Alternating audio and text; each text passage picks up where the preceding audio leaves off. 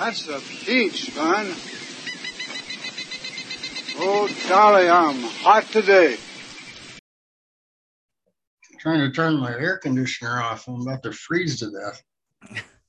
Dude, I had to come up here earlier and put a fan inside this because I'm in this attic space. Yeah. And I opened it up earlier and it was 110 in here. I assumed you needed that cold because you just got hot looking at me. No, that wasn't it. I don't think my air conditioning stops running upstairs. Yeah, that's been the thing I'd forgotten about most from having a 2-story house was how it's almost impossible in Oklahoma to keep the second story on par with the first floor. Are you upstairs or downstairs? Oh, we have 1 story. Oh, you're 1 story. Yeah. You're a ranch. Yeah, it's pretty it's been a lot easier to keep it, the same temperature all the way through. Oh, look at that. Can't hear a word you're saying, Lance. You guys hear me at all? Oh, there we go. There you are. Can you get me? Yeah. All right. We're good. It's just like having Robert on the call. Yeah. It's probably worse. Probably got on much quicker than Potts could have. Yeah. But I will totally agree with the story you guys were talking about with the second story, because it is toasty, a little toasty upstairs today. Yeah. And I usually office downstairs, but we're redoing downstairs, so I'm officing upstairs. Oh, yeah. You got to start early. Like, if you're not starting at like 2 a.m, you're already behind. I can remember doing everything, like going out and washing out the coils on the air conditioner, hoping that would help. When it's 100, dude, it just can't. There's nothing you can do. Just runs and runs and runs. Yeah. What's really bad is when you go in there and you're like, all of a sudden you start feeling like it's getting just a little bit hotter, and you go in there and you open up the air conditioner and it's a block of ice. Oh, yeah. Yeah. That's when you're like, oh, this isn't good. Honey, call Marriott. We're going down the street. I made up a good joke. What's the difference between, or what would it be? Why is a second floor air conditioner in Oklahoma and Schultz's mouth the same? Why? Because they run all the time. Oh, man. Right there. Got a kazinger right there to start it off. All right. With that, we're going to get started here. Hey, it got hot this weekend in Jinx for our tourney. And we had a feature group that had the hitters and the targets all from last week. And that's not all that made it hot. I think literally the gates of hell opened up and sent a blazing inferno to Oklahoma on Sunday. It was like a bazillion degrees. And as a collective group, we were not prepared. But maybe some of us were. But before we get to that, let's meet the players. All right, on the pod today, we got Joe. Hi, everyone. Rock solid staple. He usually all the time. And we got Lance in my pants Fuller. I don't know how to respond to that one, so I'm just not going to. Welcome to the call pod. Short time listener, first time caller. He's coming in. Dude, do you remember those Lance in your pants trucks? Oh, yes. Growing up, it was easy fodder. That was easy. That was not a problem. My dad was a Lance man, okay, down in Texas. And he would come up and he would just gripe so much. He said, I can't believe they put this Lance on your pants sticker in the back of my truck. I got to drive around with it. I feel like a porn star. No idea what you're talking about. You don't? No. You don't remember the crackers, the Lance crackers? They had like a whole Lance in your pants. I don't remember that. Well, and then there was a game.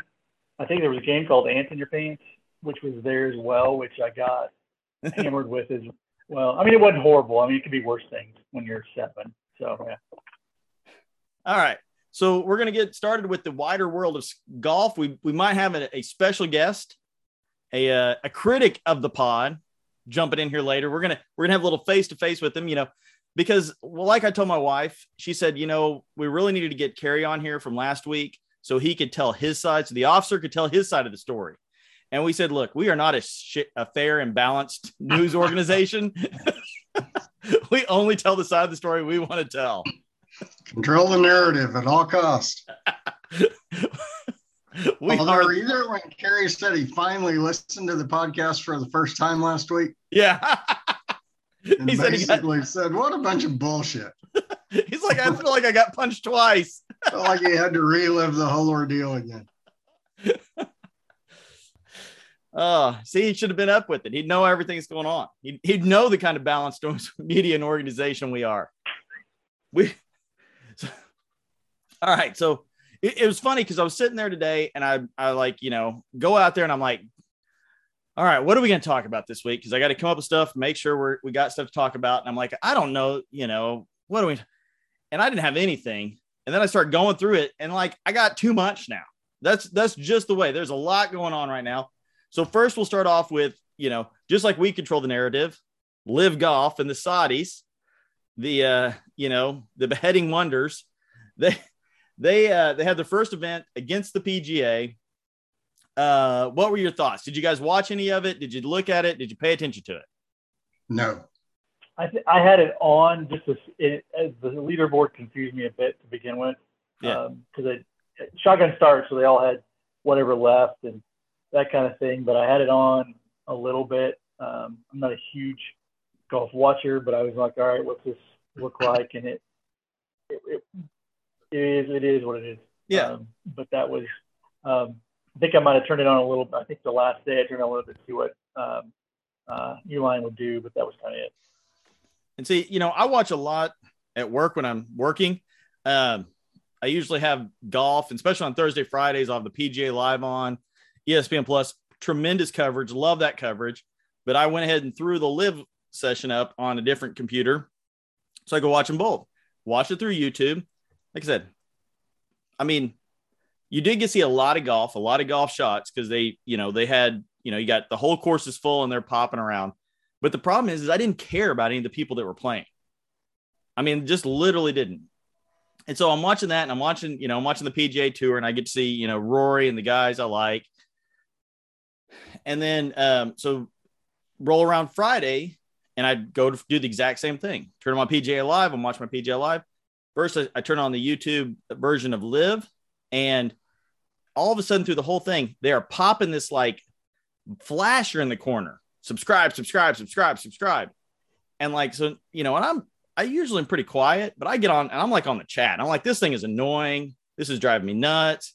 And then all of a sudden, and about 10 minutes into it, they put this big like banner, basically says, go watch it on our website.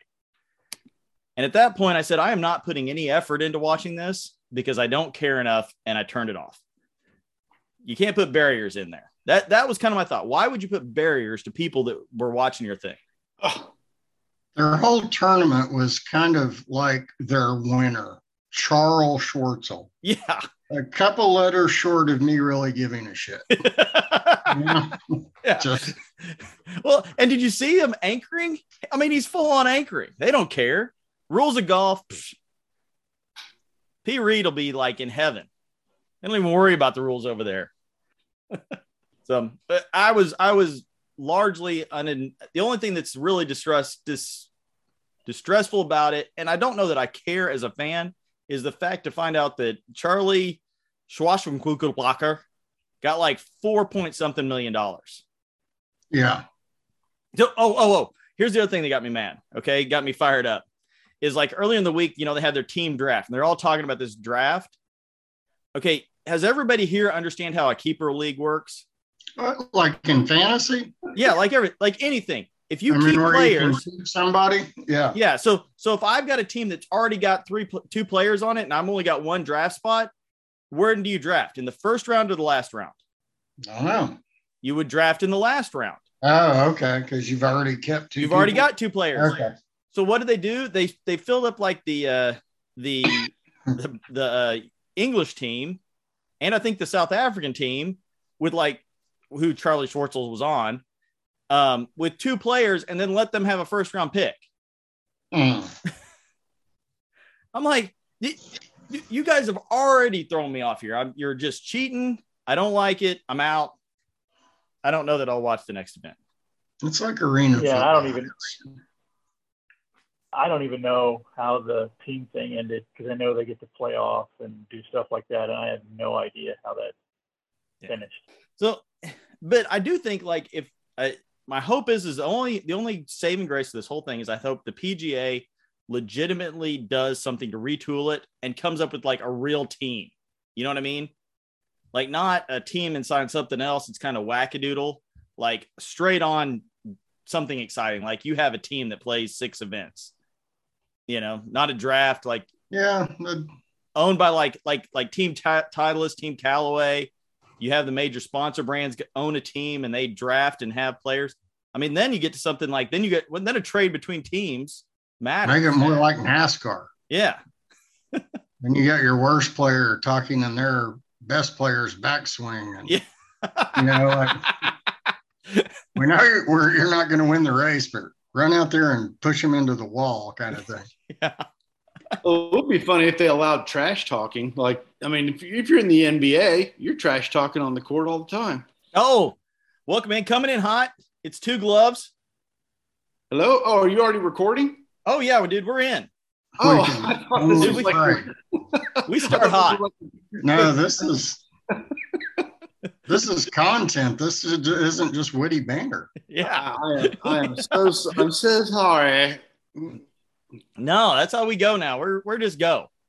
Hey, my brother from another mother's on the line. There you go. We got it. Right. You got Lance in your pants fuller. LTG and MTG. Yeah. Yeah, I will say that OGTG doesn't fully commit because he takes them off when he putts. So I got a little bit of bone to pick there. You know, he doesn't leave him on when he putts. So we got to commit further. It was too damn hot yesterday to take your glove off. I was still drinking water today. I was really thirsty all day long, and I was thinking, man, how much water we lost yesterday. It was hot. Yeah. I was at Reese's today, picked up a box of Clubbies for the next hot round. Electrolytes. That's the secret. Got to get your electrolytes. That had to have been the lowest alcohol consumption of any SMGL event ever. Oh, yes. Without a doubt. Chuck said he only had 2 beers yesterday. I know Schultz had 2 or 3. Yeah. Yeah, I know on 18 they were talking they had 4 left. Gibson and oh good gosh, Phelps. They still had 4 beers left, which I don't think I've ever seen or heard of that they had left as of 18. So Conley tried to keep our average up, I think. But so that leads me to a question for you guys. It's when you're playing in the heat like that, what is your hydration schedule? What do you have, like a hydration plan, a strategy that you go with whenever it's going to be 90 plus on the course? Have you ever used that liquid IV stuff that you dump it in basically a bottle of water, you shake it up and you drink it? McCune and I did that at Old Kinderhook last year, and it was sort of an amazing recovery. Is it better than like Gatorade or something? Well, I don't know. It's probably just amphetamine. Really expensive Gatorade. But supposedly it's an electrolyte combination that allows you to absorb water more efficiently, basically. Oh, there you go. It doesn't taste better than Gatorade, but yeah, we got them, or at least our team did.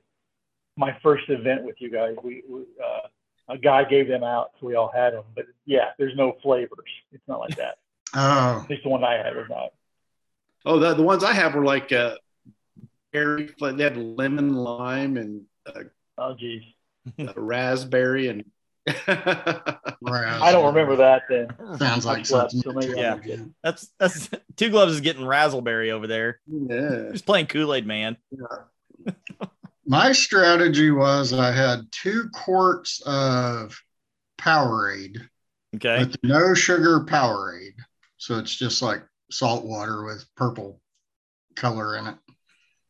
And then I brought 4 random seltzers that we had in the garage fridge that I'm not like particularly fond of because I figured I wouldn't want to drink them very fast. And I think I had 3.5 over the course of the round and felt like I had 12 when I was, you know what I mean? Yeah. Got that ass dragon. Just the, yeah, I wish I would have gone the Sea-Cat route and just not had any. Yeah. I kind of agree. I think at one point, because I drank a couple of those, the teas, and legitimately at one point, I think I had some acid reflux or something, because the problem is you drink them really quick because it's hot. Yeah. So you're just downing them. I thought I was going to have a heart attack there on the tee. I played it off, pulled my driver that hole. You know, it's funny. I think everyone's game suffered because of it. Oh, I think most people's did. Some people find out that they're hot weather people. They're heat misers. No, I meant suffered because of lack of alcohol consumption. Oh, that could be too. Might have played into it. Yeah. I think you're onto something. All right. Major thing. Like I'm sitting there today and I almost completely forgot it. I think I put so much focus when the PGA came to town. U.S. Open this week. Yeah, the only clue I had was it's going to be Father's Day Sunday. I'm like, hey, isn't the U.S. Open final round usually on Father's Day? Yeah. So. It's funny that we play our golf tournament the day before Father's Day because, God forbid, fathers should be able to play golf on Father's Day. Yeah. I give up Father's Day so I can play golf 52 or 51 other weeks a year on Sunday. But did you see those videos they were showing of some of the greens at the U.S. Open where they're so slanted down that basically I don't even know how they're going to get the ball to stay. Yeah, they won't stay. I saw Homa do a chip and basically popped it onto the fringe, and it just trickled. It looked like 10 at South Lakes. Not to hashtag spoiler here, but the worst tee placement or pin placement in the history of golf. That was the worst setup. It tee was box and pin placement. But we're gonna get to that a little bit later. Hold on. Hashtag spoiler, because I'm still pissed off about that. Ruined my whole back nine, that whole freaking hole. All right, but yeah, I'm excited about it. I'm kind of getting into it now. Excited to see what it is. I think what I didn't realize is the country club where they're playing, Brookline. You know who won the first U.S. Open there? Francis Ouimet. Boom, there it is. That's everybody's homework. They have to watch the greatest game ever played. Yeah. That's all about the U.S. Open at Brookline. Yeah, outstanding movie. So this week, watch that, when you're supposed to be working. Well, it's not set up like the Masters, though, where you can't just go online. I mean, you have to what special streaming service do you have to purchase to watch this? I think it's just your normal stuff. I don't know. I bet it'll be on either Golf Channel or Peacock, won't it? Doesn't NBC usually have the U.S. Open? Yeah, because Fox used to have the Open. Fox, and then Fox quit, right? Yeah. Yeah. All right, so let's see here. Well, it just tells me who the featured groups are. I think it's going to be on. I'm going to watch it on ESPN Plus, which I think is the best way to watch golf. So they have a blanket contract for all the different tournaments? Well, I think NBC does, and the Golf Channel. The thing I'm looking at. So Thursday. Oh, this is the one. So it's on USA Network from 9:30 to 2. Wait a minute. Yeah, it's on USA 9:30 to 2, 2 to 5 on NBC, and 5 to 7 on USA. Those are Eastern times. Yeah. So between USA and NBC, it should be on all week. There's a U.S. Open. I guess on Peacock, it's streaming all week on Peacock as well. Yeah, you get the cock early in. It's 6:30 our time. First tee when they start playing, like 6 o'clock. Coffee golf. I know it's not how they typically set golf courses up, and the U.S. Open is overly punitive, but Yes. God, I enjoy it.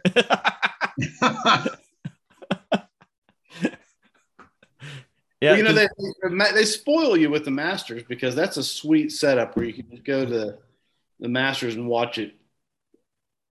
Featured groups and all that kind of stuff. That's awesome. Yeah, but they should do something like that. You'd think that they would take the hint, other networks and allow that kind of thing. But so, what do you guys think? Is the U.S. Open the hardest major to win?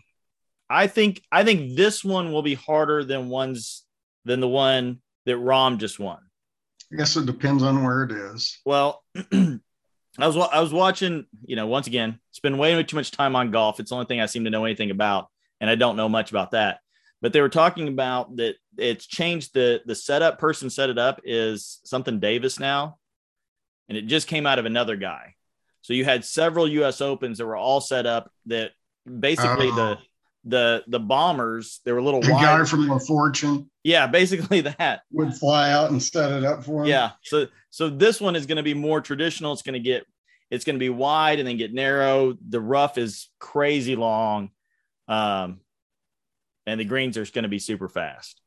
So it should be a harder test. And these greens, just as a tournament, as a course, are smaller. Yeah, I guess back to Joe's original piece there, yeah, I would say yes. It seems to always, I don't know if it has been as much in the last decade, but it used to be somebody was maybe even over par to win the thing. So, yeah, I would say it's the toughest.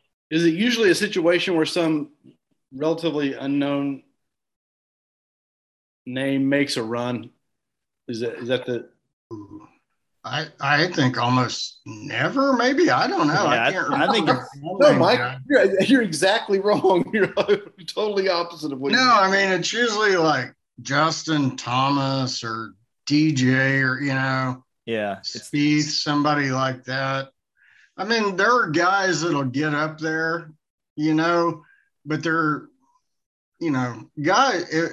If people fall apart in the U.S. Open, it's like they fall completely apart. Yeah. It's like the plane comes apart at Mach 1 in midair.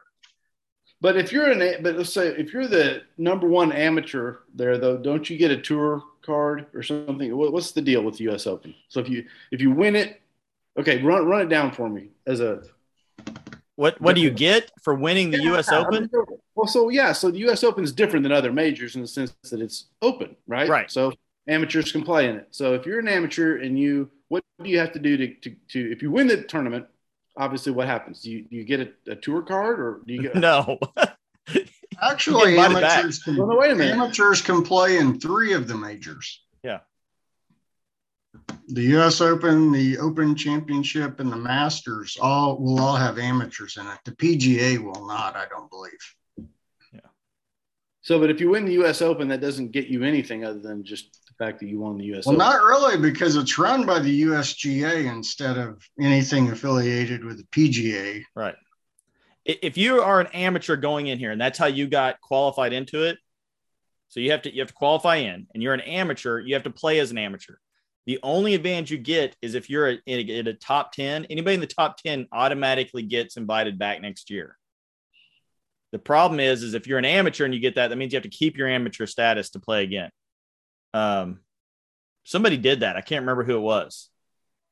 Waited a year and kept their amateur status. Yeah, they had come back, and it might have been the ladies, the U.S. Open. But you get a handshake, and then the second place guy gets a big check,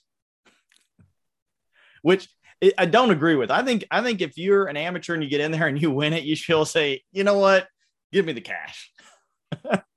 So if you're an amateur and you win the tournament, you get nothing, no money. You get a trophy. You did get the trophy. Now, what if you enter as an amateur, can you not change your mind if you win it and say, just kidding, I'm going pro now? Nope. You have to declare before the tournament. And in those, however you qualify is how you have to be. But if you won it as an amateur, everyone would remember your name from now until the end of time. Well, let's see when the last time an amateur won the tournament. Well, it says, I'll tell you right now, I just Googled it because I was curious. Didn't Ken Venturi win it as an amateur? Well, it says 5 amateurs have won 8 U.S. Opens in history. Francis Ouimet in 1913. Yep. Ouimet, yep. Jerome Travers, 1915. Charles Evans Jr., 1916. Bobby Jones 4 times. 1923, 26, 29, and 30. And John Goodman in 1933. That's before he got the Roland Roseanne, I think. Yeah. It's like when it was a flat belly. Where apparently he makes some money. What did maybe Venturi was runner-up one year. I was thinking maybe that was a Masters he almost won. I don't know. Yeah, Bobby Jones was always an amateur. So he'd win. He got the Grand Slam, but by winning the U.S. Am, the British Amateur, the Open, and the U.S. Open all in the same year. So, wow, I'm learning something. So Bobby Jones was never a professional golfer? Nope. That is an amazing fact that I can't believe I didn't know, and now I do know, and I'm going to use that at a party at some point. Yeah, I don't. But the thing is also to remember at that time, being a professional golfer was different than being one now. There wasn't really a tour. Professional golfers basically went from like exhibition to exhibition, like you're. Oh yeah. And basically did a bunch of gambling and stuff like that. Yeah, he was a practicing attorney for a large part of his career, I think. Yeah. Then he bought a little bit of land in Georgia. Well, even that's how the NFL used to be, because I remember my little brother in the house, his dad was played for the Green Bay Packers, but during the summer he had to come back and take a real job to make ends meet. And he was in the Super Bowl. Yeah. That's basically the LPGA right now. Like most of those girls on there, because their season's a lot shorter than the PGA Tour, they'll be like nurses and stuff. Yeah, let me tell you something though. They could play. Oh. Well, you saw that a girl won the first DP World Tour, Dude Perfect World Tour over there in Europe. I don't know what that is. The old Euro Tour is now called the the DP World Tour. Okay. Do you guys know who Dude Perfect is? No. Isn't that an app you try to shoot the basketball into? Yeah, it's where they do like these tricks on videos and stuff. So it's called the DP World Tour. Some people call it the Dude Perfect, which is just a slap name. But they had a tournament that it was actually a co-sanctioned event. So it was women and men playing on the same course in the same tournament. They just played from different tees, and a female won it. Well, I would think that's the only reason that the females aren't as good as the males is because they move the tees. They make the drive more important than, because the fact of the matter is if they were to play on a target golf course, there's some of those ladies that lights out. Oh yeah. They'll dominate it. So no, I thought that's exciting. I'm excited for the US Open. I think it's going to be good television. Definitely some good Sunday watching there. But you know what? To your point about the PGA and LIV and the whole controversy, hey, you know what? We live in a competitive world. And the fact of the matter is that the development of a league like the LIV can only do one of two things. It either make the PGA better and more attractive, because there's a reason that league exists. It doesn't exist because the PGA was so awesome that no one could ever envision anything else, right? So this ought to be instructive for the PGA. And in fact, if they can't compete, then everyone's going to migrate over to these other formats, and whether it's a corporate sponsored format like the DP Tour, or the LIV Tour, which is I guess a consortium of investors. But competition is a good thing. So, and I know, people say, oh, it just detracts from the purity of the game, but I don't see how it does that, really. The fact of the matter is that if you've got a talent, that talent, look, make no mistake about it, the people that are on the PGA, their talent's for sale. That's why they're not playing. They love to play golf for sure, but they also want to make a buttload of money. I'll go back to the most ridiculous stat that exists in golf today. That as of today, Dustin Johnson's golf-related career earnings exceed that of Tiger Woods. That is complete and utter bullshit, fallacy, whorism. I mean, it used to be that's how you ranked yourself, right? By your accomplishments, how many tournaments you won, and that equated to career earnings. Only because Tiger turned down the offer, though. Well, that's a good point. I heard it was in the high 90s. But still, if you're looking at most golf-related career winnings, who would you expect to be at the top? Absolutely. I mean, I agree with you. Not somebody that got $100 million for not doing anything except signing his name in infidel blood. Well, I mean, it's just like boxing where the two guys show up. It ought to be a 95-5 split on the purse, but it's not. Even the loser, if you're going up against Mike Tyson and you lose, you still get $20 million. That's just an unfortunate situation, but I agree with you. But on the other hand, Tiger could have gone and done that, and then Tiger still be at the top of the list. I mean, if that's how he wants to rank himself. Well, he could have, but he ranks himself by the size of his trophy room, which is the way golf greatness should be ranked, I think. Well, do you think in the annals of golf history, this is going to change the ranking? No, I just think it's. I mean, look at the competition they're playing against. If you had your C-team salesman at Omni Valve get a job offer from your competitor, and he now made twice as much money as your best salesman, you'd go, that doesn't really hold water. Well, no, but I'd also say good riddance. have at them. Yeah. Go ahead. Okay, so I thought of a comparable for you guys. All right, career earnings on the NBA. Michael Jordan isn't even the top 100. Oh, yeah, salaries have just blown up there. So it's those guys in the 80s and 90s weren't even in the same stratosphere than what they're making now. Well, look at Bobby Jones, the guy that probably had the best year ever in golf, zero earnings, right? Yeah. I'm not even sure how he got across the pond. I think he might have to pay for his own way. But, I mean, not even Tiger was able to do what he did. They had to make up the Tiger Slam. Oh, yeah. Because he couldn't do all four in 1 year, so. Yeah. Well, and even Tiger didn't make the majority of his money on golf earnings. No. Well, and I think that's the biggest misnomer about the PGA Tour, what it provides to these people, and it provided to all these people that are going. The only reason these people probably almost all of them make 2 to 3 times what they make on course, off course.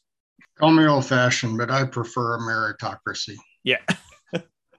I do too. I just wish they would structure it like that. Yeah. But if somebody started if the XFL, when it existed, wasn't offering basically what amounts to minimum wage for the scrub players to come move over there, if they were actually paying out contracts that were 3 or 4, 5, 6x what the NFL players were earning, how long do you think it would be before those guys were going over to the XFL? I mean, it's an unfortunate situation, but money talks and bullshit walks. And Colin Kaepernick might have a job.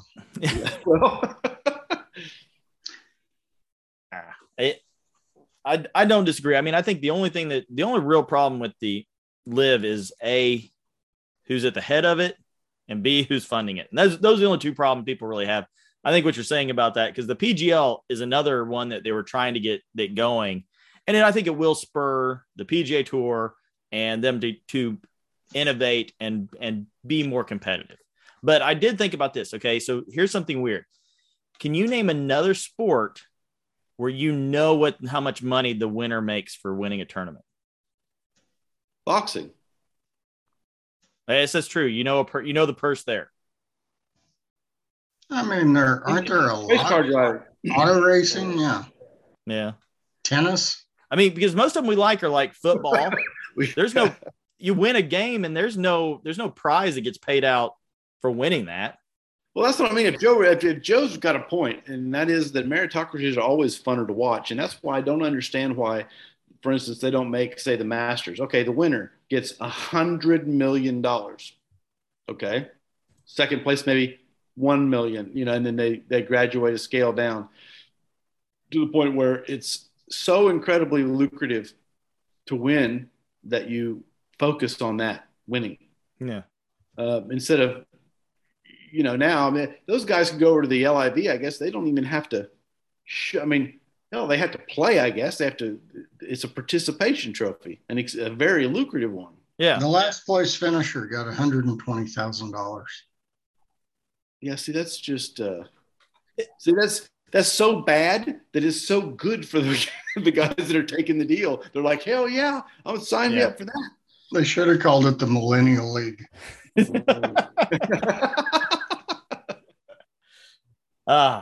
Yeah, I 100% agree. I think that's I don't know. I think we'll see. I think you're going to see great changes. I do think you're going to see a lot of this next one that's here in America. You're going to see a lot more guys jump. That's where you're seeing your Brysons. And the real problem is that they can start getting. Bryson is the first person I think that's going over there that is a legitimate kind of, I hate to say superstar, but he is a top 10 player that most people know outside of like the high golf range. False. I think he once was. I think he's so screwed up by his quest for club head speed. I don't think he's ever going to get back to where he was. I really don't. Yeah. Unfortunately, you know what this is? Yeah. What's the fable about they're like a kid's fable about somebody that tortoise and the hare? Tortoise and the hare, yeah. It'll come to me. Here's my biggest fear though about this LIV is it's getting ready to become the Cowboy Network. I mean, they're getting ready to get Matthew Wolff. They're going to get Ricky. They got Uline. Well, and they're setting up the thing where you can bet. I mean, this is the fact is that league is embracing the sort of extended network of interactivity and technology that the PGA hasn't done yet. And maybe that's what it forces the PGA to do. Maybe the PGA says, okay, look, perhaps we need to take control of our, broadcast rights and do it more like the Masters does. Make it a streaming event where people can log in, choose their favorite players, follow their favorite groups. Maybe they even integrate a betting aspect to it. Maybe they do something to make it more interesting than just the gentleman's game that, look, they're going to have to do something to baseball too. Golf's not the only sport they're going to have to do something with. Yeah. You have a point about golf though, because if it's not a major or maybe 2 or 3 tournaments like, TPC or Doral or whatever, I could care less who wins the Valspar Classic. Right. But don't they keep points and have isn't it like the San Diego Finish League where if you win tournaments, you get points, and at the end of the year, they declare a points champion like NASCAR? Okay, here's the problem with this. Is somebody having some stomach issues? Are you guys hearing that? Or is somebody messing with me? Fuller runs to the bathroom. Oh my God, what was that? Oh, speaking of which, you're going to love my update. What is that? Fuller, what are you doing?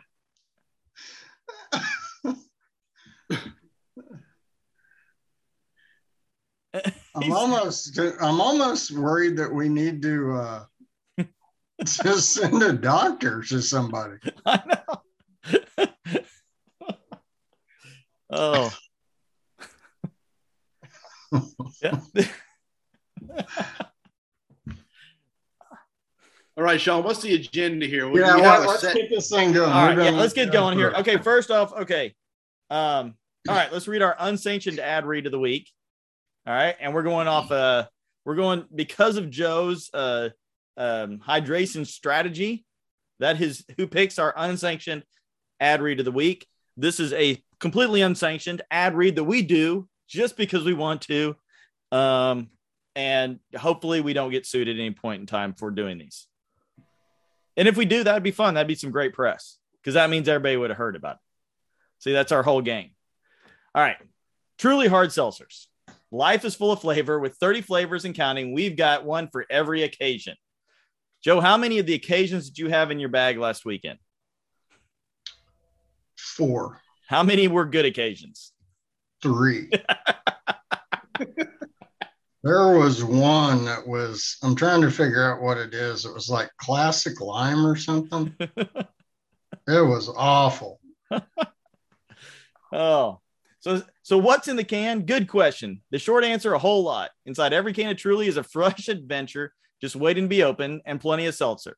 That's because you never know where your next sip will take you. Maybe a boat, maybe a bar crawl, maybe a boarding a flight that's scheduled to a secluded island off the coast of Croatia that you always thought about going to. You know, the one with the bottomless seafood buffet. Yeah, you know.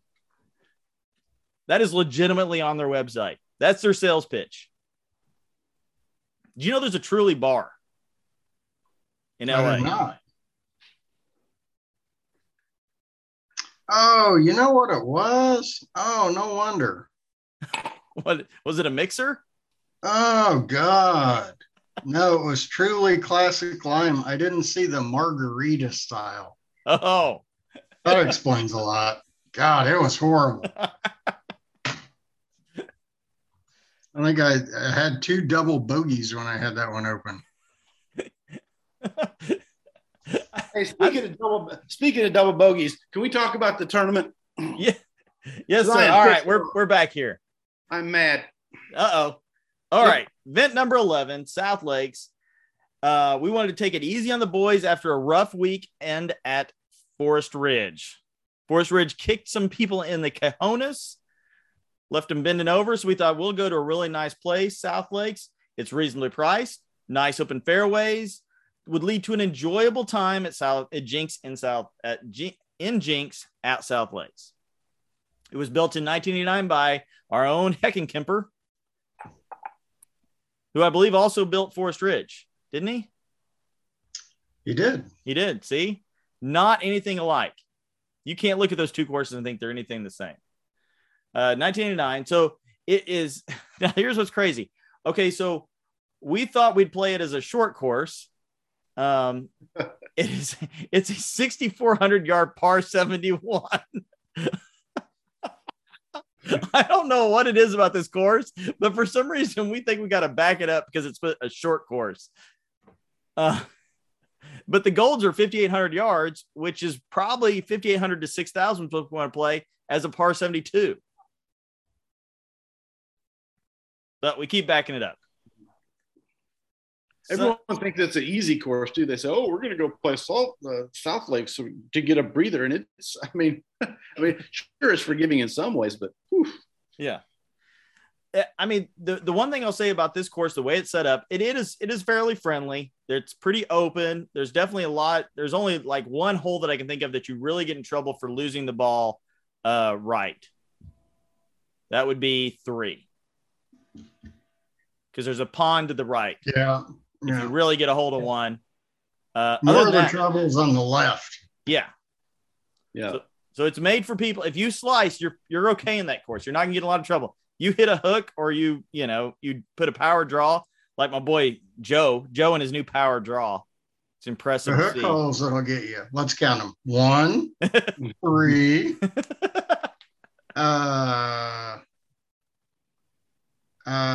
4, 5, 7. No, not 7. 8, 9, 10, 11, 12. Yeah. 13, not really. 14 will get you. 15, 16. Yeah. 17's okay. Well, no, 17's got 17 got pond to left. And we're going to go through everyone, but that's like 19 holes that you can get in trouble on if you hit it left. Yeah. I never had thought of that before, but really, I mean, it's 100% set up not to hit the ball left. Yeah. Wow. So, All right. So what I want to do real quick is, we go through here, we call good holes, bad hole, and what our favorites, but I'd like to I want to go really quick and get you guys impressions on each hole. I'll give a quick description of it, and then you guys can kind of come in on what your description is of what your feelings are for that hole. So the first hole is, hold on, I'm completely not prepared. It would be number 1. Yeah, is that where we start? This wasn't a shotgun start. Hold on. I'm sorry. Jeez. Johnson, this is where you're supposed to fill. Okay. First hole, 391, par 4, straight ahead. It's got a little tree up near the right side of the green, and the green tilts from back to front. What's you guys' thoughts on that? Now, Sean, it's a gentle dog leg left. There's no dog leg.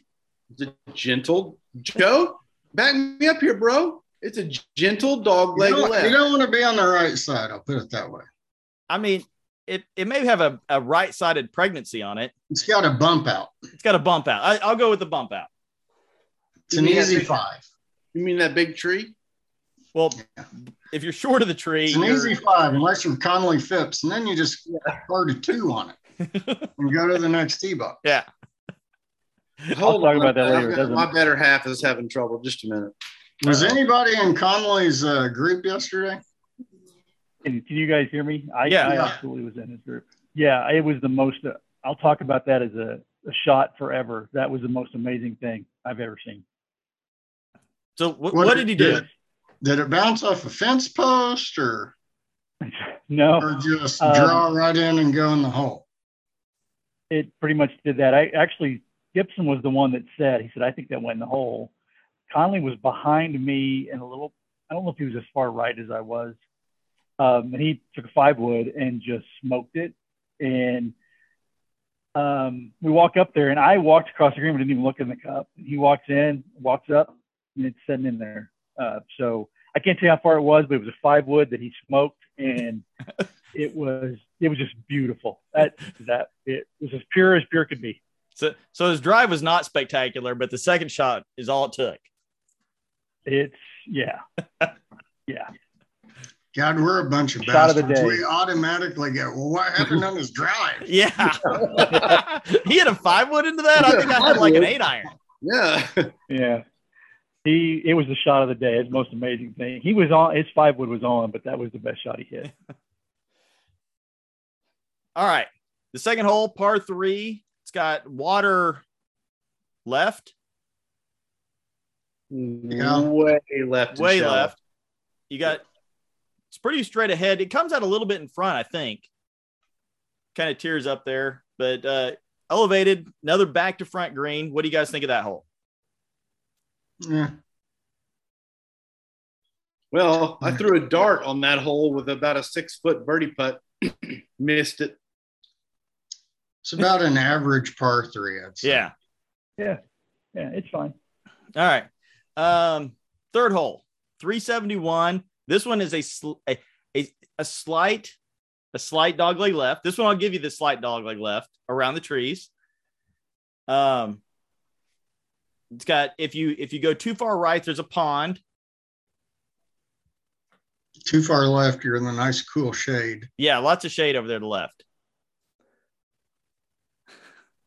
Yeah, that's a good hole. It's pretty skinny down there in the landing area. I mean, yeah, if you get a good drive, you'll be fine if you steer it. The problem with it is it goes straight south. And if you have any south wind at all and you get the ball offline just a little bit, it's going to shove you over where you don't want to be. Yeah. It's a big green. I always seem to hit it over in those trees. So it's probably my second. My number 8's my most hated hole, but 3 probably is my second. There you go. All right. Where are we at? 4. Now, this one bends around. Another dogleg left. A lot of dogleg lefts here. Mm-hmm. Around the pond, you got a trap on the right at about 200, and a little shed down there. I like that hole. Yeah. Yeah, that's a nice hole. It's good. It's wide open. All right. The next one, 5. 5 is a hard dog leg. It's a 90-degree. It's harder than it looks. That's for sure. Yeah. That water will jump out there and grab you. I had a revelation like the hole. on that hole. Go ahead. I was gonna say I like that hole when I make the decision that I'm not going over the water. I just play long, because if I do anything else, I get screwed. I used to bitch because I always had like 170 to the hole, you know. Yeah. But it finally dawned on me, if I wanted to have a 30-yard shot to the hole, I had to hit it to the spot on the fairway that was 130 yards from the hole.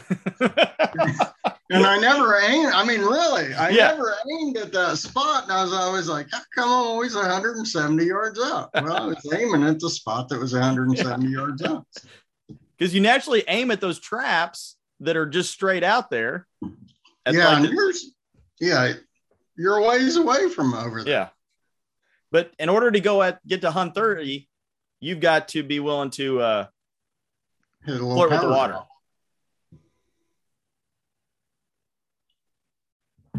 So, all right. 6, 200-yard par 3. It's bullshit. Hate that hole. This hole is so funny because it's just a straight shot to the green, okay? Yeah. And it's the hole that everyone screws up. And I don't know why. They either crank it left. 200 yards. But 200-yard shot, you have to land in a 20-yard wide opening. You know, I mean, it looks wide open, but where you have to land it to get it on the green, and it's always so wet in front of the green. Nothing ever hits and rolls up on the green on that hole, it doesn't seem. Yeah. But if you think about it, I mean, that's a 200-yard par 3. That's what the pros are playing. Once again, John, you know what league we're in, buddy? Yeah. 6,400-yard par 71. Great choice. It's a choke down driver. All right. We may just go. All right. So we'll go 7. We're going to go just through the front 9. 7. Dogleg right. It's a legitimate dog leg. A slight dog leg. It's a C. Now it's basically a straight hole with a tree. You got to play it as a dog leg though. Well, you got the traps about 225 along the left, trees on the right, and then you have a pond that's short right of the elevated green.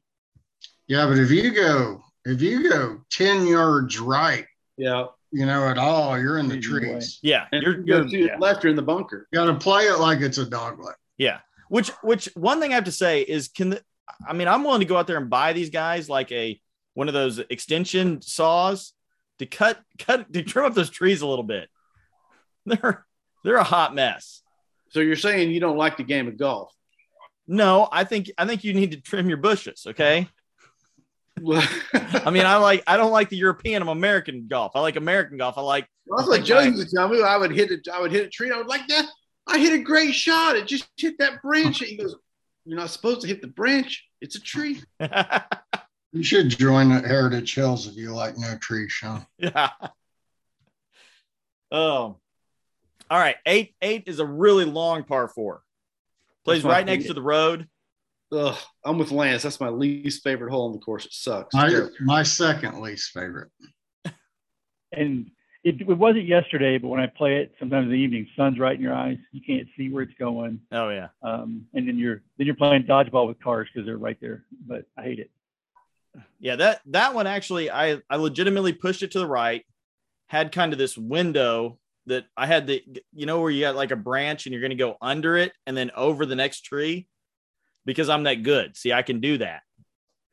I instead of going over, I went under with a bladed 8-iron. Ended on the back of the green. Thought I was going to go on the street, but I chipped it up, got close. It was one of my best chips of the day. Made the putt. Simple par. All right, and then finally on the front 9, the last hole, par 5, the only par 5 on the front 9, 539 yards. Now this one is. I mean, it's just dead, goes right next to the road on the left.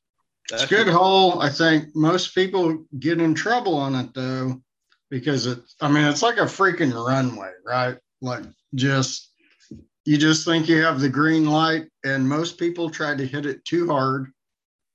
Yeah. I mean, you can hit a decent driver in a 7-iron, and you have 100 yards to the pin.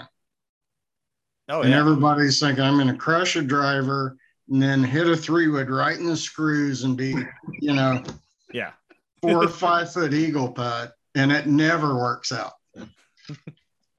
It worked out one time for Lonnie, and so that's his philosophy on every hole of that nature. Yeah. And you had a tailwind yesterday? Yeah.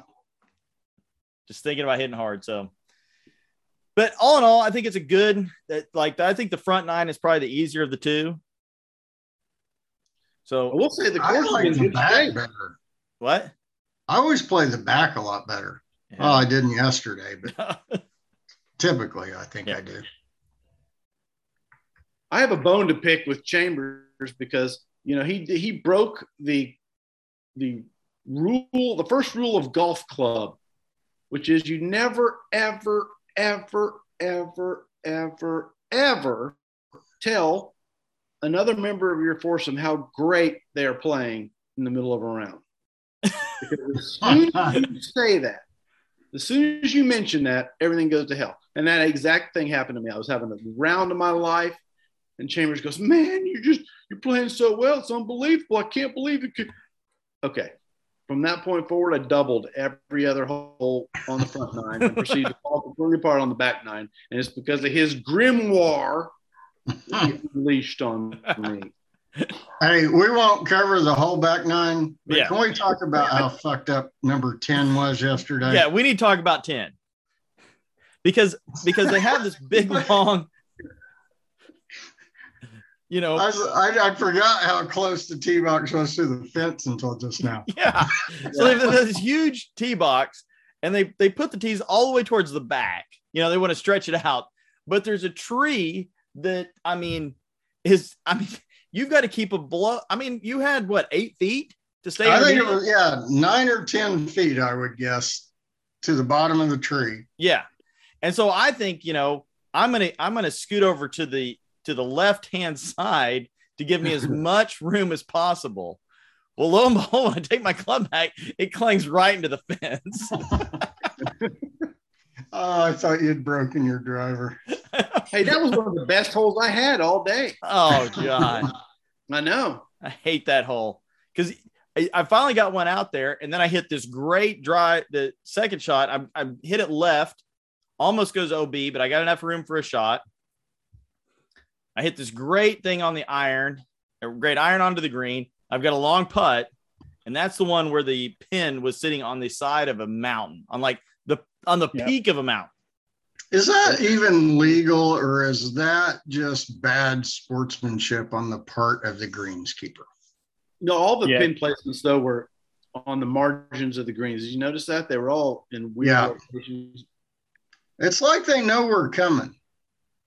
I've never seen a pin placement like a couple of those we had at South Lakes yesterday. Shouldn't you take that as a compliment? Oh, the Sandy McFinish guys are coming. We're gonna have to make this really tough.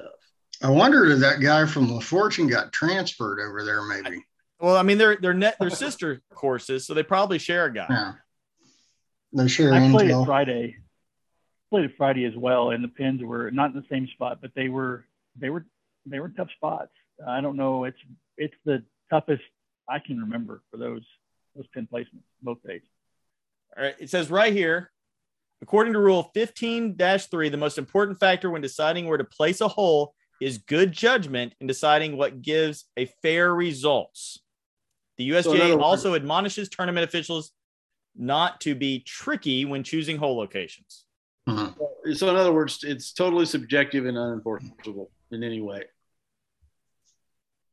So these poor guys have been working with herbicides most of their adult life. Yeah. They haven't made probably the best life choices up to this point. Nope. And they're just giving the finger to the rest of the world. Yeah. Because right here's the smoking gun. The USGA suggests, it's not a rule, suggestion, that at least 2 foot radius surrounding the hole should be nearly as as possible of a uniform grade. I mean, that thing was on the peak of Mount Everest. It was uniform. It was all downhill. Hey, I made my putt from above the hole, though. Oh, I 4-putted that green. 4-putted. That was the end of my disaster right there. I couldn't recover. So, all right. So, winners and losers this week. In third place, Conley with the eagle, put him right in there. Took it away from our fourth place guy. Who got fourth place this week? Does it matter? That was me, I think. Oh, was it you? Look at that. Gilbert in fourth, Conley in fifth, Phipps in third, Officer in second, and our own Lance in Your Pants Fuller, first place, victory lap. Please tell us about your experience. So, I said this before. It could happen again. It may not happen again. It was, it was surprising, not just to you guys, but probably to me. So we'll go from there. It doesn't hurt when you have a handicap because I'm not the greatest at it. But I will tell you, it helps that Gibson and Phipps played well. I think you feed a little bit off when you've got guys in your group that are playing well. It didn't hurt that I started off really hot and I think I had bogey par, which probably with my pops put me at 4 under after 3 holes. And then it was just a matter of managing it. I didn't drive the ball well all day, but I hadn't been hitting my irons very well or my approaches, and those were better. Sean, you played with me twice unfortunately for you at Forest Ridge, and I couldn't hit an iron. So it was. You know what you did, Lance? What? You know what you didn't have? What did I do? Any triple bogey. What did I not have? You I did not have a triple bogey. You had no triple bogey. Yeah. I mean, is this your best? I mean, you straight up shot as 94. Is that your best score on record? 418, yes. It's impressive. Yeah, I think. Well, yeah, you deserve. You throw down your best round, you expect to win. Yeah. So it's good it worked out that way. Yeah, and I am not I'm not sorry to win. It's nice. I know the course. It's the one I've played probably the most, so that helps. And like I said, I was hitting things straight.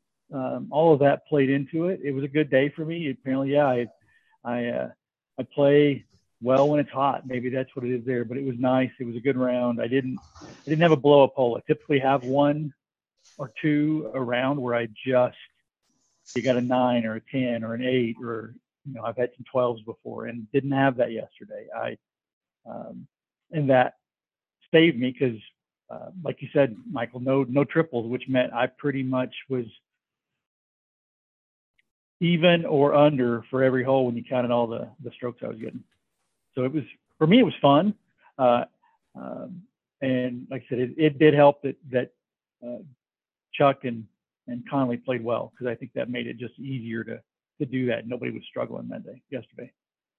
You were -9 yesterday. That is by far the lowest score in any tournament so far. I think the previous lowest winning score was -1 or -2. Yeah. It was yeah. Oh, sorry, Mike. No, go ahead. No, I played well. That's probably, for right now, it's probably as good as I could have done, and made it I will admit, made it a whole lot easy on 18. I didn't have to worry about anything. Nobody. It's 62. Funny. Yeah. Phipps told me at some point, he pulled it up and he goes, "You want to know?" And I'm like, I guess it doesn't matter. And I guess I was ahead by 3. I knew I was up by 4 going into 18, and so I was just gonna play it. And I didn't really hit a great tee shot, but I hit a pretty good second and third, and then it was just a matter of 3-putting from the edge. But yeah, when you're 4 up, it's tough. In my head, I'm going, I can get a 10 and still tie for this. I can get a 9. Scotty Scheffler type of round right there. Yeah, that was not that I would have completely choked it off, but that sure helped me not do it. I'll admit that. So it was great fun. round. Yeah, and so Lance, you joined the league you kind of came in at Kinderhook last year, kind of a late call, got called up to the majors. And so this is your first full season with us. I'd like to get an impression. How do you think so much of the league and how it's going and what's going on so far? So it's, I think some of you are some of the guys I had played with a little bit last year. I think Two Gloves and Joe and Schultz. There may have been some others. Obviously, I'd played with Gibson and Potts before. So I knew some of those guys before Kinderhook. Quite frankly, it's Kinderhook made this year easier because I at least got a chance to interact with everybody. And then this year it's more about me. My only goal is I don't want to finish last. So that was the only thing I really had going into that part. I like all the courses. There's ones I've never played before. The one in Cushing I would have never played before. Kinderhook last year I would have never played before. So that part is really good. I'm disappointed I couldn't play Bailey Ranch, the one in Owasso. I just had stuff going on that week. So that's the part that's fun. I do like the fact that they switch around who you play with. So you get a chance to see who, everybody kind of how they play. I'll throw it back a little bit to yesterday. What is it? Kerry shoots like a 78. That was like amazing. I realized that he didn't have near the strokes he gets for that, but man, a 78 would have been just amazing to see. And all of you guys have been pretty good with me because I'm not always that good. I will hack a lot at certain times, and everybody's been really good in just letting me get through that part. So it's been fun. I appreciate it. We enjoyed having you. So at least I do. Some of these guys on the pod don't. They talk about you behind your back, but I personally enjoy having you on. Schultz is the worst. Schultz trying to get Chambers to run me over and damage me, I guess. See, he changed his tactic on Two Gloves because he just started talking to him and he tried to run me over. So sorry about that, PG. Watch out for Chambers. He comes after you. Yeah, he's this veneer of super nice guy underneath which lies the assassin. Yeah. I don't know. He's the live golf guy. He goes for wherever the money is. He's completely selling out. Yeah. He was to give him some credit. Poor Chambers. He had a really bad round. He fell of it. Nothing was working, and he got so frustrated because he couldn't hit a drive, he couldn't hit anything, and he just poor guy. I've been there before, but boy, I tell you what, he had a bad round. That's for sure. So he and I played Friday from the Blues, and he shot a 101. I think he shot a 109 yesterday. I shot a 106. And he felt his drives weren't great. He was hitting his irons fantastic. And then we flipped on Sunday. He couldn't hit anything. And that's frustrating. I don't know if he was hitting everything right, but he sure was on Friday. Everything was going right on him. Yeah. I'll tell you what, what's impressive to me actually is how many of the guys with the super low handicaps are actually still managing to compete. Leading the league, Landon tied for you're in 8th position. Okay, so you're not at the bottom. Okay, and but for Joe, it's Joe, Schultz, Purcell, Kerry. That's number 1, 2, 3, 4. Okay, of those guys, Schultz has a high handicap, but Gilbert, Purcell, and Aud don't. They have low handicaps, and they're still racking up points, and that's pretty impressive. If you have a low handicap, you have to really play great golf to be able to compete in a tournament with a guy like me that's got a 20 handicap. I think what has happened this year is the guys that still have a little higher handicap, theirs are down some, but the range of their scores has tightened up quite a bit. So you don't have anybody shooting way over their handicap or way under. Everybody's probably plus or minus 4 from their handicap, on average, I would say. Yeah. That's what's given lower handicap people more of a shot this year, as I think everybody has stabilized a little. You don't have the big wild swings in scores from people. Right. You don't have people that are shooting, 9 under their handicap. That just doesn't happen. Usually it's 2 to 4 is about as big as you get. Usually it's more like 1 or 2. And they're coming in pretty flat to the score. So you're welcome. Yeah. No. Hey, that's it. So that is it. So right now, Joe's got a 4-point shot on the shocker. It's pretty much 2-man race. I'm in third place it's 23 points behind, but I missed the next 2 tournaments. My season is over. I'm now just trying to keep the third place spot. I'm going to come back hard on the last tournament and try to mess up and keep my third spot. There's a gaggle of guys right behind me at about 30 points. So Schultz has got a big advantage because he's the defending champion at the par 3 this week. So we got the par 3, but before we get into the par 3, okay? Because we have a little beef. All right. Johnson, you can't don't turn off your lights. You there? Well, I was taking a sip of wine. All right. Look, you can drink all the wine you want on this podcast. This is an adult only. All right. So my understanding is I've heard rumblings that you're trying to live golf me on our podcast, that you're wanting to start a rival podcast and steal the talent from the SMGL podcast. No, absolutely not. No, there's no possible way I would do that. But I will say this. You got a Bogart-like grasp on the creative content that goes into the Sandy McFinish podcast, and you've got to relinquish some of that there, Hot Rod. Just saying. I would love for people to give me what they want to do. I'm here. No, you didn't, because I tried to do it. Now, look, you know what? I'm going to play we're going to do this live because I thought I'm going to play my update live. Hold on. I'm doing it. We're not going to be able to hear it, but that's okay. I have a live tape from Mikey Two Gloves at a party after 2 bottles of wine one night. Your podcast sucks. Your podcast is horrible. No, it's podcast not the case. Really sucks. It's you just guys are a giant waste of oxygen. No, it's just here's the deal. We're a great group of guys. We have a pretty compelling deal, but I think that the podcast could benefit from some additional content. I don't know what the hell am I doing. Okay, so you're going to work on it. I'll tell you what, I will splice in your thing right here. Okay. Do it. All right. I can't do it now, but I'll do it. Post production. That's what I'm talking about. You don't even have the technology. What the F? You don't have the technology to splice in audio live. Well, I thought about it. I'm starting to do some work on it, dude. Come on. You know how much investment we put into this?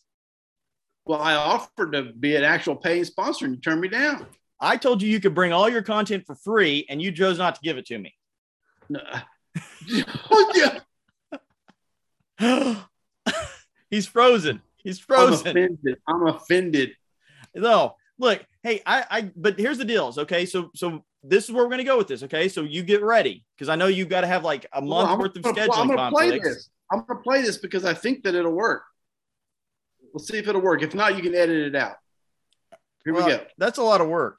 Hey, all you Sandy McFinish podcast fans. It's Mikey Two Gloves here, coming to you live from aboard the Two Glove Institute's brand new Gulfstream G700. Can you hear that? AKA the Titan of the Skies.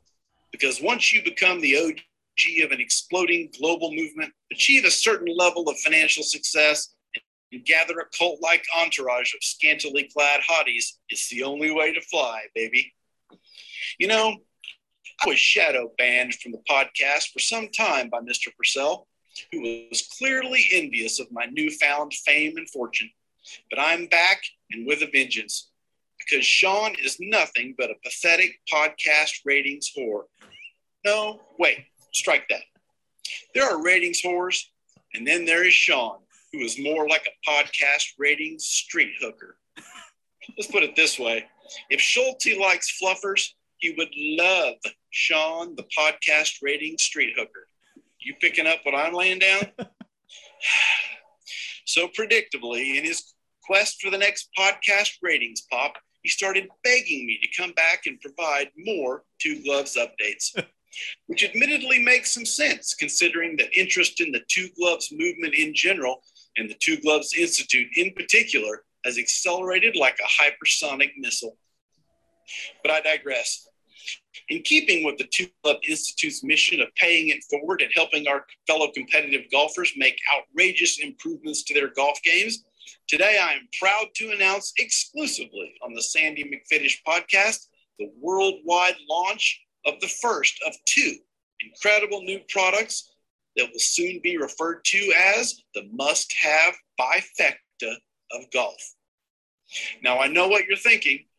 One of these must-have new products has got to be a new and improved, nay, a unique pair of golf gloves. And you would be right. But old MTG isn't about to deliver the most potent seed from the sperm bank in his first pearl necklace. Oh, no. No siree, Bob. The pièce de résistance will only be revealed when I am damn good and ready, and no sooner. So that brings us to the first of the Two Glove Institute's products to be made available for non-member purchase. Have you ever had one of those on-the-course intestinal fortitude issues somewhere in between total constipation and a Dr. Fields-like big sugar style emergency bowel evacuation? A repetitive and persistent need to let fly with blast after blast of the most noxious smelling ass gas known to man or beast? So much so that a hazy fog follows you around the course like the dust that followed Pigpen on Charlie Brown? Flatulence with a smell so bad that your buddies won't let you near the cart girl lest it ruin their chances with her later that evening? If you're like Gibson, I'm sure you have. Well, never fear, my dear. The Two Glove Institute rides to the rescue with our one-of-a-kind scented underwear insert, a.k.a. the Two Gloves Flatuliner.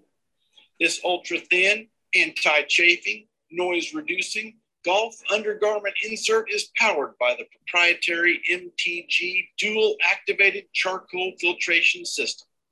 The first layer, the MTG core filter, completely eliminates the rancid smell emanating from your backside with each pernicious puff and brings you into compliance with even the most stringent carbon emission standards.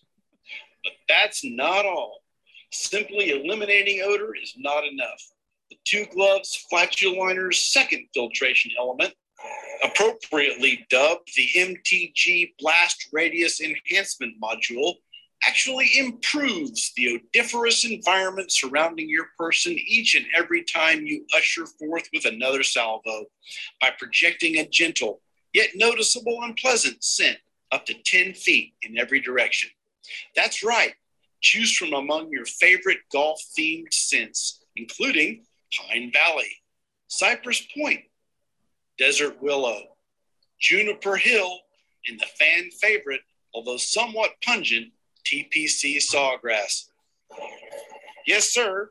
The Two Gloves Flatuliner is all about liberating you to express yourself with complete abandon all through every round, regardless of your digestive predicament. So give the Flatuliner a try. It will get you to net zero emissions, infuse you with a sense of release and inner well-being, and might even improve your golf buddy's chances with the cart girl. Yep. Just one more way the Two Gloves Institute is finding ways to improve the game of golf. I'll be back, but in the meantime, keep listening to Sean and the boys on the Sandy McFittish podcast and play more golf. Two Gloves out. So we did it live. Do you think it recorded okay? Oh, I think so. If not, I'll splice it in. But I think it's fabulous.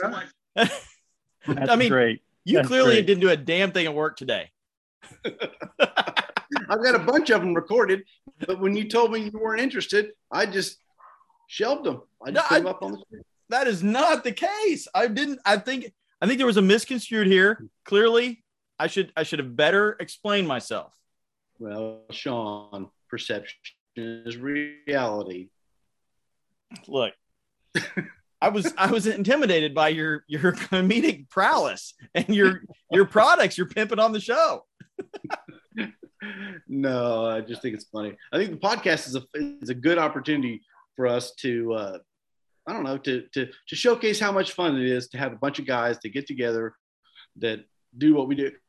I don't know that there's a lot of league. I mean, there probably are a lot of leagues that I don't know, do what we do, I guess you could say, but it's just been a lot of fun. And I think it's rare. It's rare. And so I thought, I think it's a way to showcase. I don't know. I think most of them had the good sense to give up on their podcast by now, but yeah, we're powering through.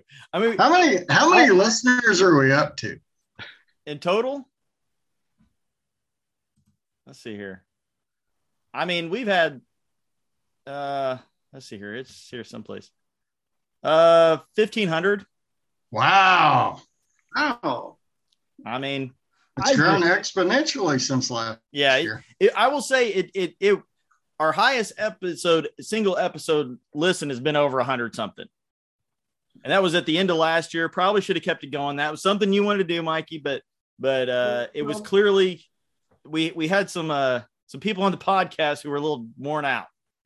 Well, look, the thing Maybe is, we need to shake up the cast a little. Yeah, you need to. Yeah, and the other thing, believe me, I'm a podcast consumer. Oh yeah, bro. I just that's almost all I do is listen to podcasts. And so one thing I have noticed is that I think we need to keep it to a certain length of time. I think you need to have defined segments, and I think you need to, as the MC, keep it going, move it along. Yeah, you need to say, hey, this is the such and such segment. Boom, boom, boom, boom. Hey, this is the next segment. Boom, boom, boom. Hey, today we're going to interview Lance because he's a stud. Boom. Hey, we're going to do this. Boom. I mean, instead of, I think we drag a lot and talk about stuff that if you're not in the league, you're not interested. And guess what? We're not interested in attracting viewers that aren't in the league or that are in the league. We're interested in attracting viewers that aren't. So I tend to agree. I think here is my plan. Okay. So we are going to get through this season. Okay. Then what we've got is the off season. And the off season podcast, you are going to be a staple of because you were proponent of wanting to have that. Yeah. I need to keep it going. We're going to keep it going, but I need more participants. That's the problem is I want to, anybody that wants to be on, I'm all in. Come on in. But I don't want to be dragging people here. Joe's a pretty good staple. Yeah, but I think what you need to do is you need to interview every member of you need to have basically three or four people that are your staple people. And then every week you need to interview somebody. A member of yeah, exactly. Oh, yeah. Like, have Connolly on or have Schultz on or but do it systematically so that, their personalities, because we have a lot of personalities. A lot of it is not for lack of trying. Yeah. Yeah. Purcell reaches out to a lot of people and gets turned down because it doesn't fit in with their schedule. Yeah.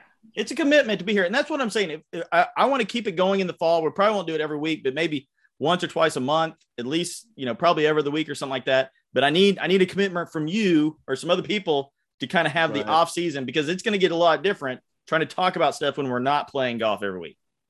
One thing we'll have every week is the joke of the week, and I have the joke of the week ready if you guys are ready. Okay, well, we got to make our high nooner picks of the week. Oh, we do, don't we? Yeah, I get in trouble if I don't have the picks. So let's see here. Fuller, you as the champion first, and as somebody who wasn't on the podcast, you always pick yourself. So you do have the first pick in this week's high noon pick of the week. Sun Sipper. This is at the par 3 course, which is I like to affectionately call the handicap killer. because all you punks go play and your handicap drops about 5 strokes. Fair enough. I will go with Officer. The Officer. Okay, I'm going to go ahead and, as a good and as a friend, I'm going to tell you he's not playing. All right. Well, then let me take. Anybody? How about since he did such a good job in sales, we'll go Two Gloves if he's playing. Oh, that's what I'm talking about right there. He is due. I mean, he has pretty much stunk it up this whole. The only reason you haven't been on the podcast this season is because your play has been abysmal. Yeah, I know. I said, what? I'm a scratch golfer that can't manage to put a round together. Only thing you've been scratching is your ass. I know. Right. Hey, guess what? Guess what characteristic the winner of last week's tournament and I have in common? What is that? Oh, the Double Glovers. Yeah, Double Glove brothers. I'm just saying, there's an undercurrent of success that is happening. Win 2 more, you'll have as many as I have. Exactly. and might I add, you wore 2 gloves at 2 different tournaments this year. Because it was like 30 degrees. Don't start qualifying. Yeah, I'm just saying you're starting to come around. Okay. All right. That's right. Yeah. All right. I am taking Guy. This is Guy's week, because here's the deal is I would pick somebody like Chuck or the Senator, but last year they were peaking at this point. This year they are hitting the wall. They've thrown a shoe. So I think Guy is the guy. Big time champion. All right. 2 gloves. Original 2 gloves. Man, I was gonna say Guy because I think it. Yeah. I think Guy. I'm gonna have to go with you. I think Guy because you can't pick who I pick. Why? Because it's not the way it works. Okay, okay. You know what? Okay, then I'm going full. Okay, I'm going full Babe Ruth. I'm calling my shot. It's me, baby. Okay. Fuller picked you. I don't care. I'm picking me. I'm throwing darts, and my putter's pretty deadly lately. I bet you. Right. I bet you if you tallied up our last 5 tournaments, I bet I had 50, right. 20% fewer putts than you did. For that, you officially get Fuller. You get MTG Light. Oh, so do I? Okay. Well, you know what? So I have to pick somebody else. I can't call me. You can't call you because Fuller picked you. I will absolutely change my pick so that MTG can pick himself, because I see the just joy in his eyes. That's what I'm talking about. Oh, I will absolutely change my pick. You are. Let's see, Lance, you're disgracing yourself here. You're giving up the big money, and you're going. Well, I know you're getting ready to get the margarita lime Truly as opposed to the pineapple Sunset.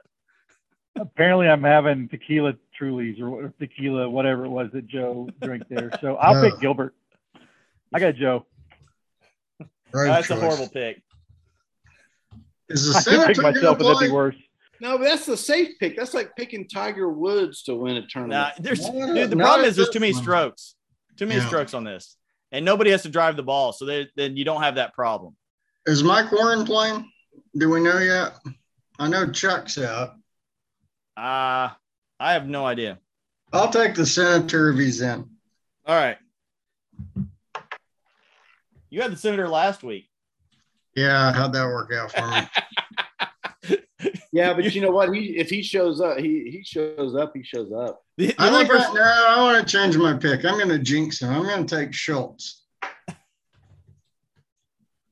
He's get the strokes. It could be a deadly one. I'm getting in his head though. Oh yeah. I'm picking him, but I don't want him to win. That's the same with Hoffman. I mean, the dude, if he's on, it's like watching a golf tutorial. Mm-hmm. Oh yeah. Oh, All right. With that, we're ready to close it out with Joe's joke of the day. Okay. What's worse than going on a golf trip with your buddies, getting drunk, passing out, and waking up with a penis drawn on your forehead? Finding out it was traced. Oh. With that, we're out of here. Smash that like button, and we will talk to you next week.